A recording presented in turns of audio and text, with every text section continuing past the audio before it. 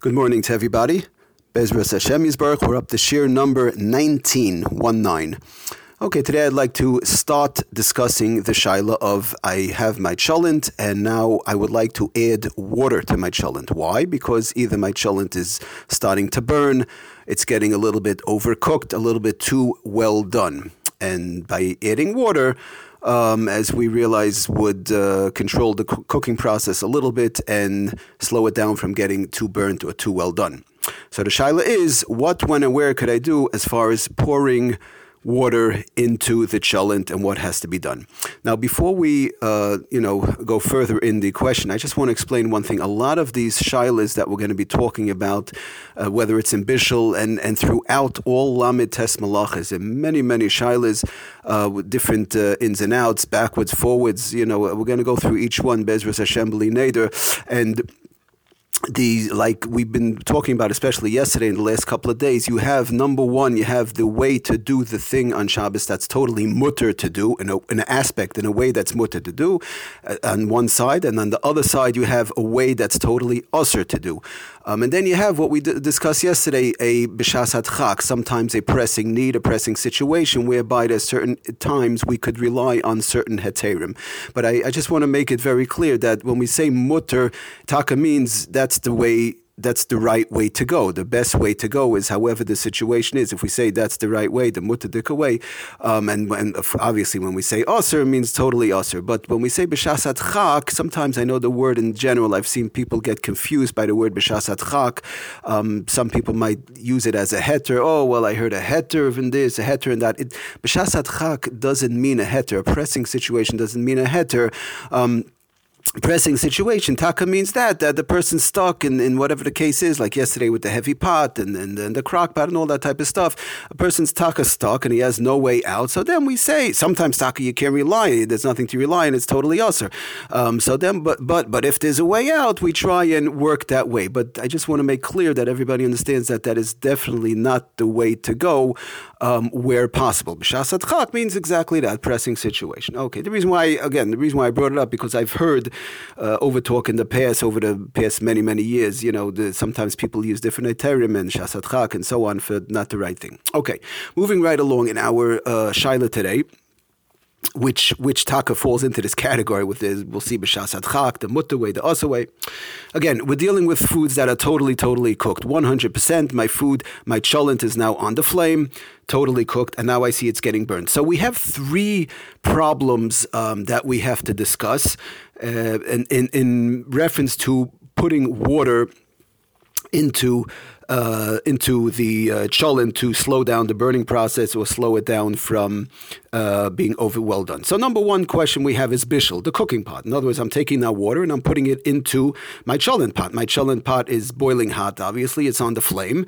It's totally cooked, 100%, and now I pour in water. Is that a question of cooking? Is that a question of bishul? That's one question we have to talk about. The other question is, we have three. The second question is hagasa, the mixing process. And by the way, that's one of the reasons why I brought it up now. We're in the middle of all the discussions of hagasa, mixing, stirring, and all those different halachas.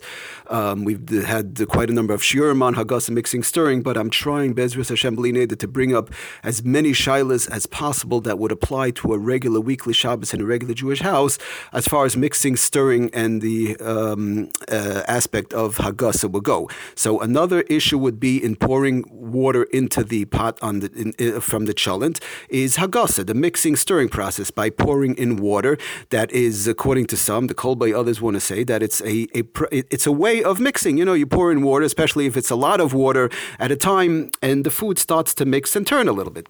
So that's the second issue we have to discuss. And the third issue we have to discuss is the issue of chazara, right? Everybody knows we need 5 conditions for chazara to return something to the blech. So the question is, how would this apply? Chazara over here, I'm pouring water into my cholent pot. What does that have to do with chazara?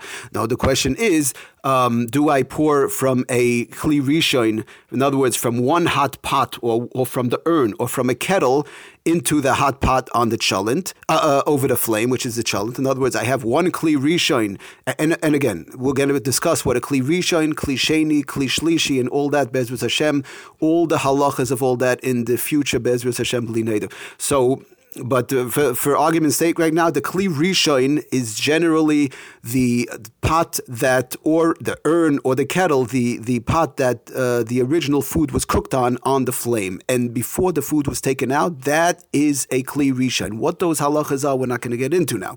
But that is what we call, quote unquote, a Kli Rishon. The urn is a Kli Rishon. That's where the water is boiled. The pot on the fire, the cholent pot, while it's being cooked, or even when it's not being cooked, as long as it's above Yad Saledis Bay, Kli Rishon. A kettle where the water was boiled before Shabbos, as long as the water is above Yad Saledis Bay, it's a Kli Rishon. So now the question is, I pour from one Kli Rishon into another. Let's say I want to pour from the kettle, a hot kettle that's above Yad Saledis Bay and was totally boiled before Shabbos, or going into Shabbos, and now I want to pour that into the cholent. So I'm going from one Kli Rishon into another. Where the issue comes up is now I want to take from the urn, pour into a cup, and from the cup, I want to pour the hot water into the cholent pot. And I want to stress 100%, nothing to talk about if the water that you're pouring into the cholent, we're going to talk about when it's mutter b'shas chag and all that. But case number one, if the water is by any chance not totally cooked, or if it did not hit the boiling point, or at least over 160, preferably the boiling point, and now is not Yad Saledis Bay, or even if it cooled down, then you're dealing with a question of bishul. Then for sure, as long as if the water was not boiled and not totally cooked, number one, and number two, it's not hot now. In other words, above Yad Saledis, or very, very close to Yad Saledis right now, even after it was boiled. Definitely to put it into a pot of cholent, even after it was removed from the flame, while the cholent is still hot, above Yad Saledis, but would be the isser of bishul. You're coming to the playing around with the deraisa. So that is nothing to talk about. We're dealing right now. All of our issues are going to be when the water we're pouring into this burning cholent pot is 100% cooked, preferably boiled. And number one. Number two, it's still hot. The water we're pouring in is still hot. But now the question is, I want to pour from the urn into a cup, and from the cup I'll pour it into my pot of cholent that's over the fire. So we have to talk about if one can do that, because now I'm taking from a Kli Sheni, which is the urn, I pour it into a cup, which is now a Kli the urn is a Kli Rishon. Urn is a Kli Rishon. I pour it into the cup, which makes the cup a Kli Sheni, right? The second cup removed from the urn is now considered a Kli Sheni. We'll discuss in the future. And now I take a Kli Sheni and pour it back onto the fire where the cholent pot is on the flame over the blech. So what about that? Am I allowed to do that? Is that a problem of Chazorah, pouring from a Kli Sheni into a Kli Rishon? Okay, so these are the issues which we have to deal with when we're dealing with this. When we're dealing with this question of, can I pour water into the pot of cholent over the flame? So just to get started, just as far as the bishul question, we'll take the two easier questions, which is number one, the bishul, the cooking, and number two, the hagasa, the stirring. Those are a little bit easy to deal with. And then we're going to start discussing Bezrat Hashem in the upcoming shiurim as far as the chazara, and then we'll try, as we always do, to sum it up in a clear fashion. So as far as the cooking part goes, like we said, the water has to be fully boiled, fully cooked, number one. And again, I just want to stress that we're talking about each one individually. The bishul part is bishul, nothing to do with the chazara. I'm not talking now about as far as if we put it into a second cup of Kli Sheni. As far as the water itself has to be, like we said, fully boiled, fully cooked, and should preferably still be hot, or at least extremely lukewarm, which is close, very, very close to Yad Saledis Bay, but to make sure it should be pretty much still hot.